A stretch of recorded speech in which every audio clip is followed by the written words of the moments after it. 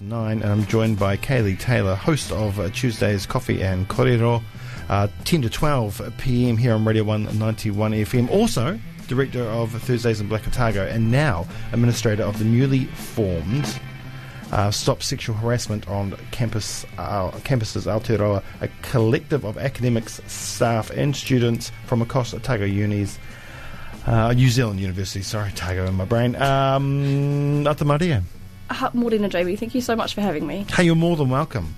You're more than welcome. Welcome to the show. How are you this morning? I am good. It's a ridiculous day out there. It's like not raining, and I prefer when it rains or it doesn't rain, and I just think it hasn't decided. And if it could decide, that would be great. It would be really great. There's like this really. Yesterday, I was supposed to do an interview with Michael Woodhouse, and he was caught in the fog and couldn't land the plane. Oh, Not that he was he wasn't flying. I thought you were going to say that he was like caught in the rain and like people were coming out because it was like obviously just here. Oh wow. And I'm like, okay, sure. Wouldn't be entirely surprised. Oh dear. Yeah, no, not at all. But anyway, that's what happened then. But this is now. You're here. You've made it through the fog. You've done a lot better than Michael Woodhouse. Thank you. But most people have. Thank you. Right, it's 2020. Why are we talking about this? God, I don't know. I think the thing is, like, I've been interviewed, like we've had interviews before, and we always talk about the same things, and nothing ever seems to happen, and it bugs me so much. Like I don't want to keep talking about this for much longer. I'd like to go and have a holiday and stop talking about sexual violence on campus. But here we are. Yeah, I'd like to stop talking about sexual violence on campus. But it's 2020, and we're not just necessarily talking about sexual violence on campus. We're talking about getting campuses to sort their shit out around the processes of how they handle it. Yeah. Now that's the thing that's That's the thing, because I think there's kind of two aspects to sexual violence on campus. Is that there's the fact that it happens in the first place, and universities cannot directly control that. They cannot intervene in every single situation. That's ridiculous. Yeah. But universities then have a response to that, and sometimes that is very, very flawed.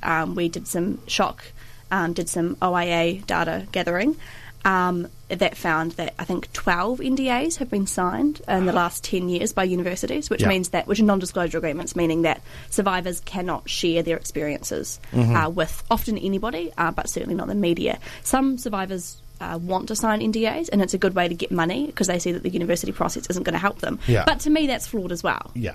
So I think you have to have survivor-led processes, but obviously if the entire process is set up to fail, then there's no possible way that survivors can get a fair deal, and that's what we're seeing across campuses right now. So, I mean, the NDAs are just about, well, we don't want this to get out because, we might get less students coming. Yeah. So, we don't want to acknowledge it in the wider public. You're not necessarily saying they're doing a terrible job at handling things behind the scenes, but they just don't want it out there. But sometimes they are doing a terrible job at handling things behind the scenes. Yeah, they are. But just hiding the fact that it happens is bad enough, because if you hide it, the rest of the country doesn't, has no idea, so doesn't think that it's an issue. Right? And there's no potential for learning as well. Yeah. So say if a university handles something well, heaven forbid they handle something well, there's no opportunity for anybody to kind of say, oh, that was a good handling of the process, or oh, that got the outcome that everybody wanted. Mm-hmm. It's like when you silence things, there's never any opportunity to speak on them, and there's never any opportunity to learn from them, and that, to me, that's a problem. Yeah. Yeah. I don't want to send my kids to an institute. I want to know that the institution had a process and was working things out, and that things happened on campus and they handled it in the right way before I sent my kids to that particular place. But if I think everything's just peachy keen because I don't know, and I've had the wool pulled over my eyes, or you just never get told, you're just walking into, you don't know you want to know that your kids are going to be safe, and that the place that they're going to knows what the hell they're doing, how to do it. Yeah, I think the thing that gets me as well is that universities are set up to be like the critic and conscience of society. They're set up to educate, and well, they were. They were. That's a separate story. Yeah. But many jobs, you have to go to university. Yeah. And I think as we move into this world where education is more of is a necessity rather than like a public good, and it's a commodity rather than a public good, you head into this world in which you have a degree. Yeah. But what we're sending kids into is an unsafe context. Yeah. And we're sending them into a place where they're not actually getting supported by the institution that they're investing so many thousands of dollars in. Mm-hmm, mm-hmm. Right, let's get back to the collective. Yes. Right, so, it launches today. and you've drafted a letter to the Universities New Zealand, which is the overarching collective of New Zealand university voices here. So what's the letter saying? So the letter kind of outlines 3 major concerns and then has 4 solutions. So the 3 concerns are that complainants are worse off for making complaints, there's a lack of consequences for perpetrators, and perpetrators are moving universities, and the signing of non-disclosure agreements. So they're the 3 major issues. And then what we want Universities New Zealand to do is to conduct a climate survey so that people understand what is happening on campus, so we can understand how students and staff are feeling on campus and the experiences that they're having. We want people to commit. We want Universities New Zealand to force universities to review NDAs and to probably sign less. We want to set up a working group to look at whether an independent body is necessary. So an independent body would oversee all university complaints and policies and processes and make sure that things are being done correctly and the way that benefits survivors and their experiences. And then we want universities to commit to prevention efforts as well. Yep. So obviously there's a lot of these are like ambulance at the bottom of the hill, getting things once they've already happened, but it's also like, let's look to the future and let's look to harm reduction in the future. Education. So if people would like to sign our open letter to Universities New Zealand, you can find us on Twitter, Shock Aotearoa, that's SSHOC Aotearoa, and the letter is there, and you can read all of what we're saying and sign it there as well. It's also on the Thursdays in Black Otago Facebook page. Yeah.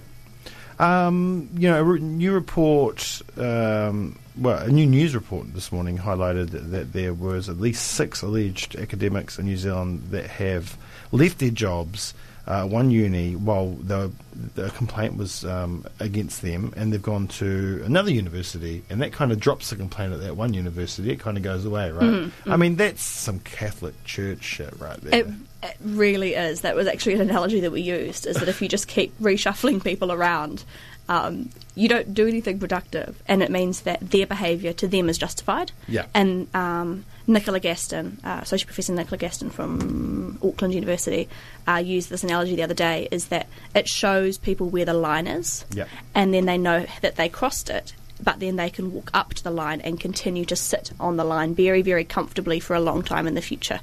And it means that they can continue to perpetrate harm against students and staff without any negative repercussions. And why is there not a database? Why is there not some kind of thing? That's such a great question. When you type someone's name in, this person currently has a complaint set against them. Yeah, well, that's what we think is necessary to protect students and staff. And it's also like, one of the things that we were reflecting on is in academia and a lot of contexts, when you have references from other people, they're not necessarily people who've worked with you before.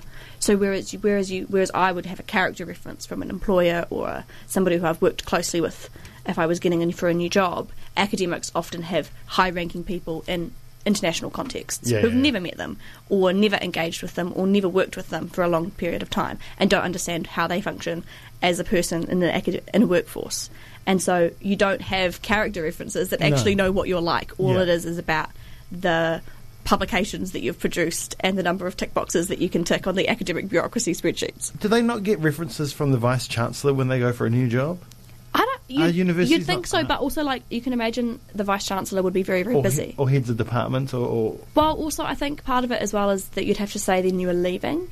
Yeah. And there's kind of some... I don't know. The academic world is scary, and I don't understand it. It seems like in some circles in academia, they're looking after each other. I definitely think so, yeah. Yeah. I mean, this is the University of Sophie Elliott, for God's sake. I know. And you'd think that there would have just been intentional processes from the get-go that stopped this. And it's like, there aren't. And it just makes me so mad all the time. So there's a launch tonight. You'll be talking. I will be talking. I'll probably be giving this exact ranty ramble at the launch It's tonight. not ramble, and it's not, it's ranty, but it's supposed to be ranty. Yeah, it's passionate. Yeah, that's right. That's right. Yeah, so there's a launch tonight, and if people want to come along, they can find our details once again on our Twitter. Yeah, it's not just you, though, is it?